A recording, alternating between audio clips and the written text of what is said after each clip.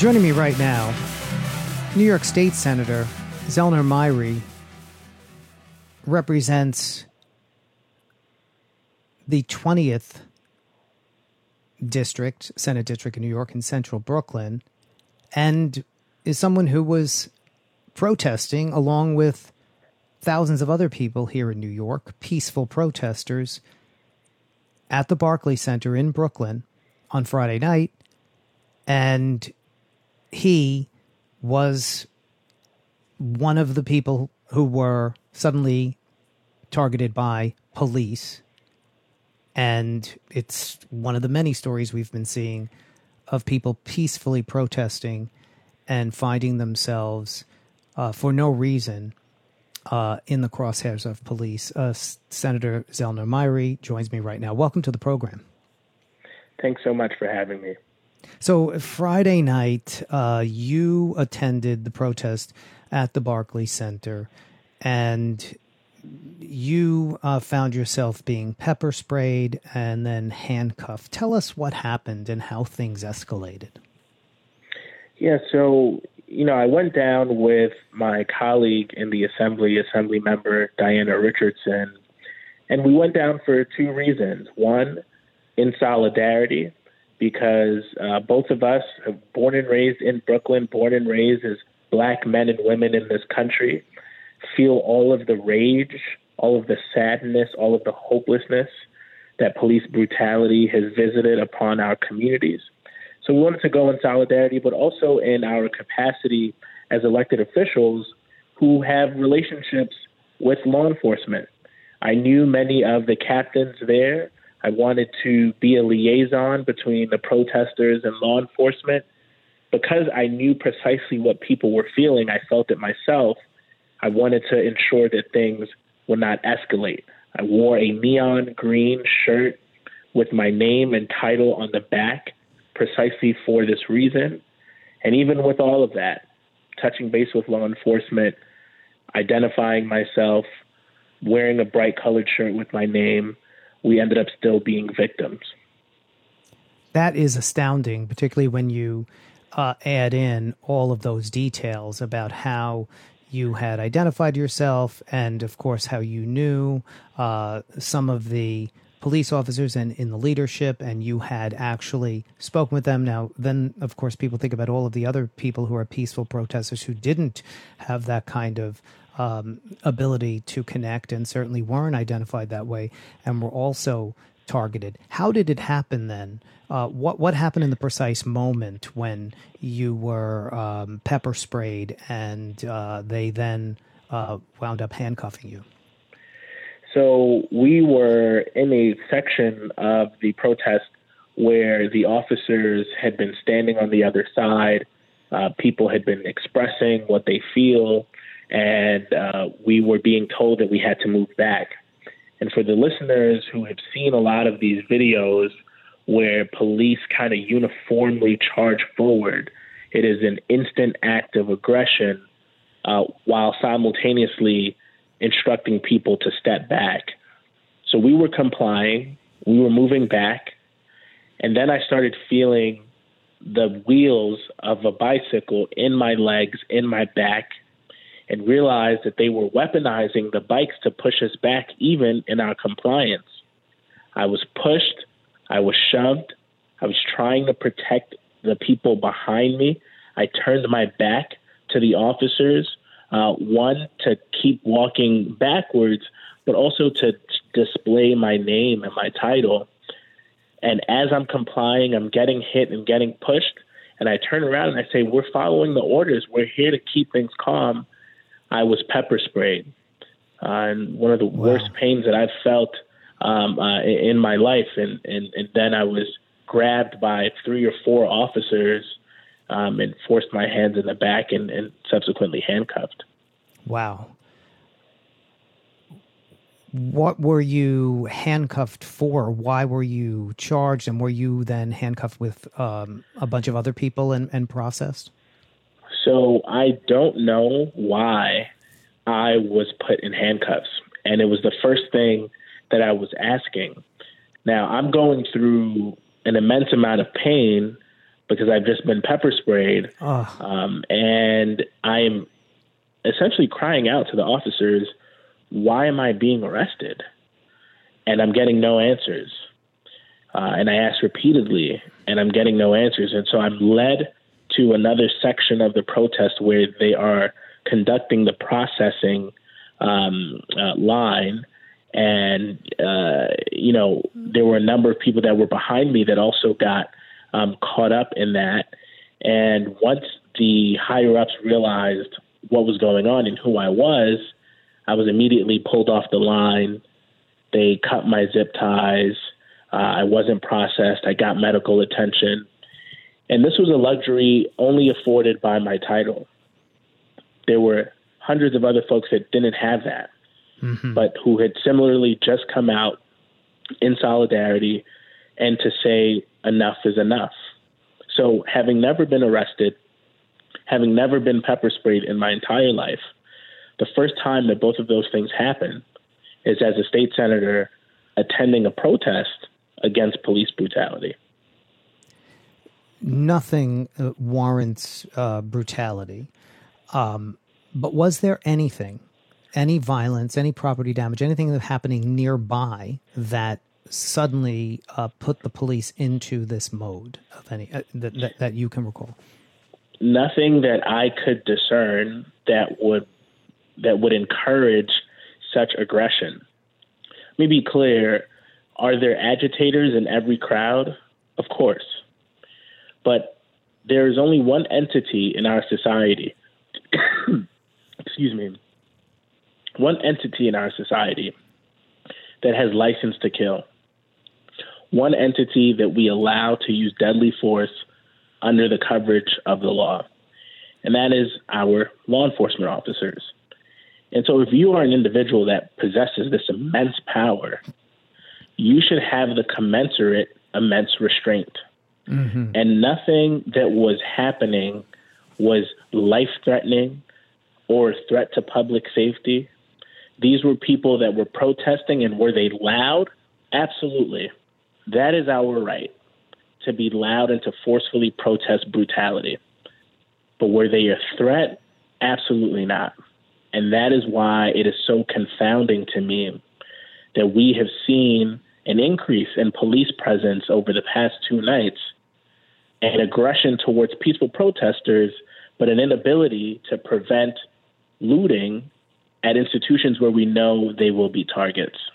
Right. And this is what is, I think, and certainly I want to talk about it because people see all these pictures on television, really quite perplexing. In New York last night, now we've seen it for several nights, but last night, even with a curfew in place, there was a lot of looting. These were people who were opportunistic and came to just engage in crime, and they would wait for the police to sort of move on with the protest and hang back. It just seemed like, how do you allow that to happen? But then you're engaging in violence against protesters who are protesting peacefully.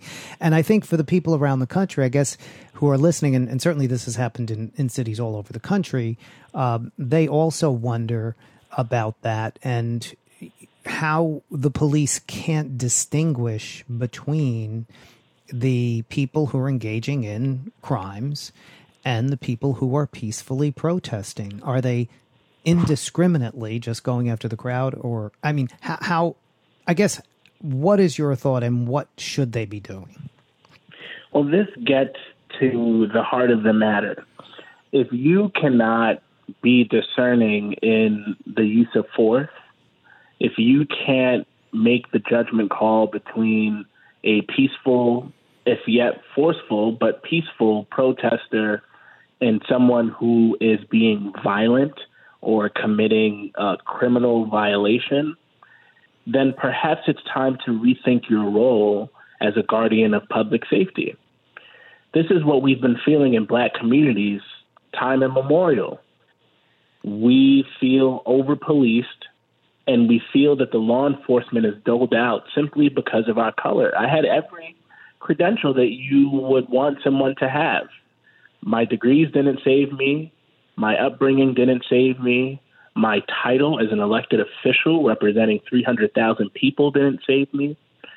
So imagine those of us that don't have any of those things. It would be just as bad, and it is just as bad. And so because there is that lack of trust, we don't know whether or not you were doing things in our best interest. That is precisely why we see the unrest that we do now.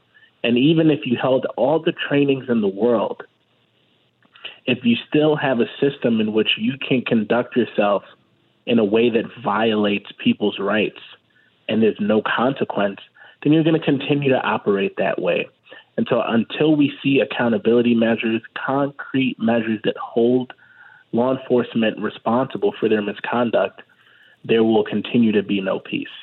And to that point, as a legislator, as a state senator, you're certainly focused on that, both measures that will create that accountability and repealing measures that don't allow for it. You and many colleagues are calling for the repeal of Law 50A, which blocks police personnel and disciplinary records from public view. Tell us a bit about that and the momentum behind it at this moment. It's such an important law because our interactions with law enforcement, as I was mentioning, is based on trust. And do we have the capability as humans to make mistakes when we are under duress? Absolutely. But when you are charged with keeping the public safe, you are held to a higher standard. And the public, I think, deserves to know whether or not you have a propensity to abuse that power that you've been given. And so the officer that pepper sprayed me, I have no idea if this officer has a history of excessive use of force. That right now, that disciplinary record, he could have been disciplined 25 times. We would have no idea of knowing that simply because of 50A that shields those records. Before I was a state senator, I worked on a pro bono case where we defended an individual who had been brutally beaten by two officers. And we wanted to get their disciplinary records to see if this is something they had done in the past. We cannot get it simply because of 50A. So we need to repeal it so that we can get to that and root out the bad apples. Because here's what they say, well, this is just a bad apples problem. There's just a few of them. Except the bad apples spoil the entire batch. And in fact, they're all within the same rotten barrel. And that is the problem. It is corrosive on the entire system. And so for any of those folks who want to defend the status quo, I would ask them, why do you want to protect police misconduct? Your district in Brooklyn stretches from Sunset Park all the way through Gowanus Park Slope, Brownsville, and Crown Heights, Flatbush, areas hard hit by coronavirus, of course, in New York City, which has been the epicenter of the coronavirus pandemic, the entire city hard hit. And it's been an enormous struggle, certainly for communities of color disproportionately affected. Talk a little bit about how we've been dealing with the pandemic and then this coming at the same time, and how your constituents are feeling, what people are saying. Pure devastation. My time over the past almost 3 months now have been almost entirely dedicated to serving constituents in what is an unprecedented time for us across the globe. But as we've seen and the numbers have shown, disproportionately in communities of color, and within my district, at least 2 of the top 10 zip codes with some of the highest rates still right now are in central Brooklyn. And you talk about Brownsville, where there is upwards of 41% positive tests for antibodies, whether that's East Flatbush, where the numbers are similar.